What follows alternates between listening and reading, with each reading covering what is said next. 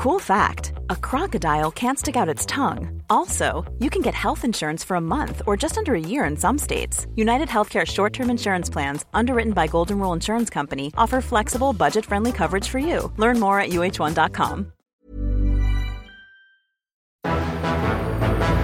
It's March 8th, 1971, and another remarkable event is about to be uncovered by Ariel, Rebecca, and Ali, the Retrospectors.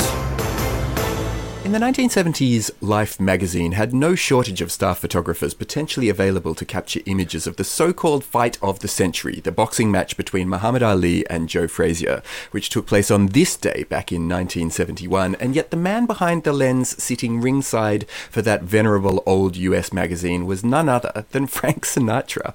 And even more surprisingly, Life also had no shortage of staff writers, but the person whose text his images would be accompanying was none other than Norman Mailer, who was also sitting there scribbling away. Well, yes, but Frank Sinatra and Norman Mailer are exactly the sort of people that would have been ringside anyway. Barbara Streisand was there, Sammy Davis Jr., Miles Davis, Woody Allen, Hugh Hefner, Dustin Hoffman, Diana Ross. Bing Crosby apparently turned up to watch this fight, thinking he could get in, and suffered the indignity of going to watch the giant screen in Radio City Music Hall with the overflow audience instead. It was a hot ticket, but Sinatra had a ticket. It's just that the guys at Life magazine had heard that he was going to be taking some pictures. Bing Crosby being turned away from this fight reminds me of that viral video of Paul McCartney being turned away from a club and saying to the bouncer, "How famous do you have to be to get in here?" But, well, as for whether Frank Sinatra had a ticket or not, so this is a matter of some contention. So one report suggested that he made a deal with Life magazine to do the photography pretty much just so that he could get as close to the action as possible. But the then managing editor of the magazine actually denied this in the introduction to the edition in question, March 16th, 1971, where they're reporting on the fight. So Ralph Graves, the managing editor, wrote, "For our pictures of the action, we were relying on the magazine pool photographers at ringside, but it never hurts to have a horseshoe in your glove." And so he said that basically they had found Frank Sinatra years earlier when they did a profile of him to be a really keen amateur photographer. And shortly before the fight, they learned that Sinatra had wangled himself a ringside seat and was going to be taking pictures anyway. This is what they said. And so they were like, well, let's just hit him up for his pics and see how they look. And they said they were so good that they'd ended up giving him both the cover shot and a memorable full-page picture spread. No, see, now there's red flags in Ralph Graves' comments here. Because if the case was, oh, we've got our own photographers, it's fine, we just thought we'd have a look at what Frank Sinatra did. If that was the case, why did they use not only his image on the cover, they used 4 Sinatra shots across the feature.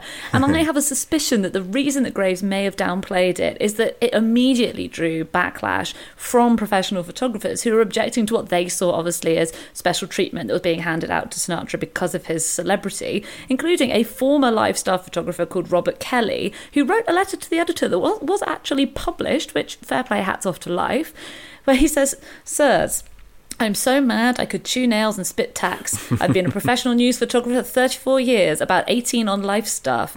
And what irks me is your cover. It was obviously selected because Frank Sinatra took it, rather than for any photographic excellence. In fact, it was a bad picture. What millions of Life readers wanted to see was Frazier's fist firmly implanted against Muhammad Ali's mouth." Sour grapes for mine, because I reckon it's a great cover. I think it's a really good shot, at least the way that they've cropped it and enhanced it. Well, and written underneath, photo by Frank Sinatra. Like, I mean, well, the celebrity that helps. Association is important, isn't it? Because it captures something of the event, doesn't it? It captures something of that circus of famous people that I was reeling off. And yes, of course, if you're an established photojournalist of 3 decades, then it would have annoyed you, because Life magazine was the magazine, wasn't it? Like, if you're a photojournalist, the cover of Life magazine was the pinnacle that you wanted to aspire to, and exactly this kind of news event. But it's just cooler that it says Frank Sinatra on the front. And he wasn't the only celebrity who was robbing a professional of their job at this fight. The colour commentator for pay-per-view viewers was Burt Lancaster, who had no previous experiences of commentating on anything. He'd agreed to do it because a friend asked him to, and apparently he wasn't very good at it. I couldn't see any video clips. Apparently he wouldn't stop talking, which I thought was a job of the commentator, but he obviously wasn't wasn't saying the right stuff. Another thing that is actually lost to history about the significance of Frank Sinatra getting this cover of Muhammad Ali being beaten, that I think would have made sense to people at the time, is that Sinatra had this personal history with Muhammad Ali, in that 6 years earlier, at the height of his powers, Sinatra had famously backed the former world champion and civil rights activist Floyd Patterson to beat Ali, and Sinatra really hoped that Patterson would crush him, thereby proving white liberal America right and winning, as he said, the title back for America. But when Patterson didn't, and suffered this really humbling, quite brutal 12-round beating, Sinatra really turned his back on Patterson and never spoke to him again. But this fight itself had further significance outside of the ring, as well as being this great meeting of heavyweights, in that Muhammad Ali was representative of the sort of brash, trash-talking, like superstar turned hero of the anti-war left, because he had refused to go to Vietnam. And Frazier, meanwhile, was the quiet and stolid sort of saviour of the right-of-centre America, who was a weird proxy, actually, for white America. Yeah. And so it became this battle between two ideologies. Yeah, that's right. So Ali, in all of the sort of pre-match build-up, I mean, he was the absolute undisputed master of this, wasn't he? Was trash-talking with incredible dexterity all about Frazier and casting him as Uncle Tom, as the white man's champion. Oh, it's ridiculous because you look at it now and it's clearly two incredibly powerful, strong African-American figures, isn't it? But then it was obvious that Sinatra would have supported Frazier, really, even if he hadn't backed Patterson the time before. So again, yeah, I think his name on the cover at the moment that Ali got defeated, I mean, that's the other thing. By the time the magazine came out, a few days later, everyone knew that Ali had lost. You're looking at a picture of Frazier winning, photo by Frank Sinatra. So it's loaded, isn't it? And there was so much at stake because it was an unusual situation. After Muhammad Ali refused to be drafted for Vietnam, he was stripped of his titles and he was banned from boxing. And in the meantime, Frazier became the new world heavyweight champion. So it was this unique kind of, how in medieval times sometimes you'd have a pope and then you'd have a rival anti-pope. Mm-hmm. It was a little bit like that. Who is the real heavyweight champion? You've got these two candidates and half of America thinks that one of them's legitimate and the other one thinks the other's legitimate, so let's put them head to head and see who's actually going to win. And obviously then they've also become symbols of the pro and anti-war factions, which again, Frazier, an interesting person for that to be projected on, because he had certainly not come out as being pro-Vietnam War. He wasn't eligible to be drafted because he had a wife and children, and he'd actually helped Ali out financially while he was being excluded from boxing, so he certainly wasn't looking for that kind of status. And he and Ali had previously had this kind of professional friendship, and it soured incredibly over these events. The taunting actually continued right into the ring, and apparently there was a moment in the 15th round where Muhammad Ali said to Frazier, "Fool, don't you know that God's ordained I be champion?" And Frazier replies, I don't know how they're having a conversation while also beating the living crap out of one another, but he says, well, God's going to get his ass whooped tonight.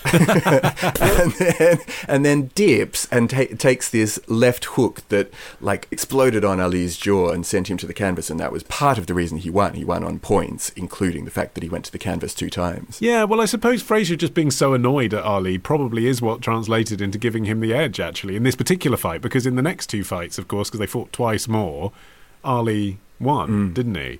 But Frazier had testified to Congress on Ali's behalf. It was Frazier who had personally petitioned President Nixon for a pardon for Ali from his suspended 5-year jail sentence. So to then have this thrown back at his face obviously made him really, really... I mean, it was something that never subsided throughout their careers. It's quite interesting. Like, you read things saying, they sort of... Isn't it great that these 2 great sports people sort of made up, and ended up appearing on TV together for decades afterwards? Well, kind of. But if you look at what they said, when it came time to write his autobiography, this is what Frazier wrote about Ali's diagnosis for Parkinson's. People ask if I feel bad for him now things aren't going so well. Nope, I don't give a damn. Truth is, I'd like to rumble with that sucker again, beat him up piece by piece and mail him back to Jesus. I'll bury his ass when the Lord chooses to take him.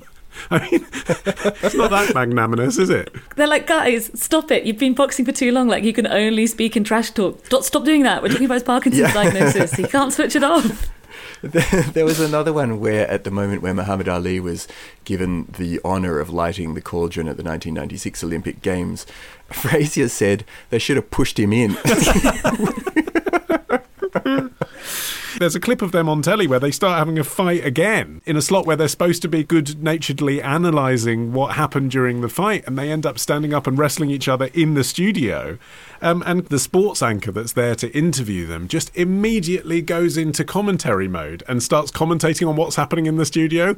Oh, Frazier's very disappointed at having been called dishonest. Ali's going for the floor. What's that? Frank Sinatra taking a photo to bring it home for Life magazine. Tomorrow. When Lord Rama was exiled and his entire kingdom began to follow him into the forest, he told his disciples, Love the show? Support the show. Patreon.com/retrospectors. Part of the Acast Creator Network.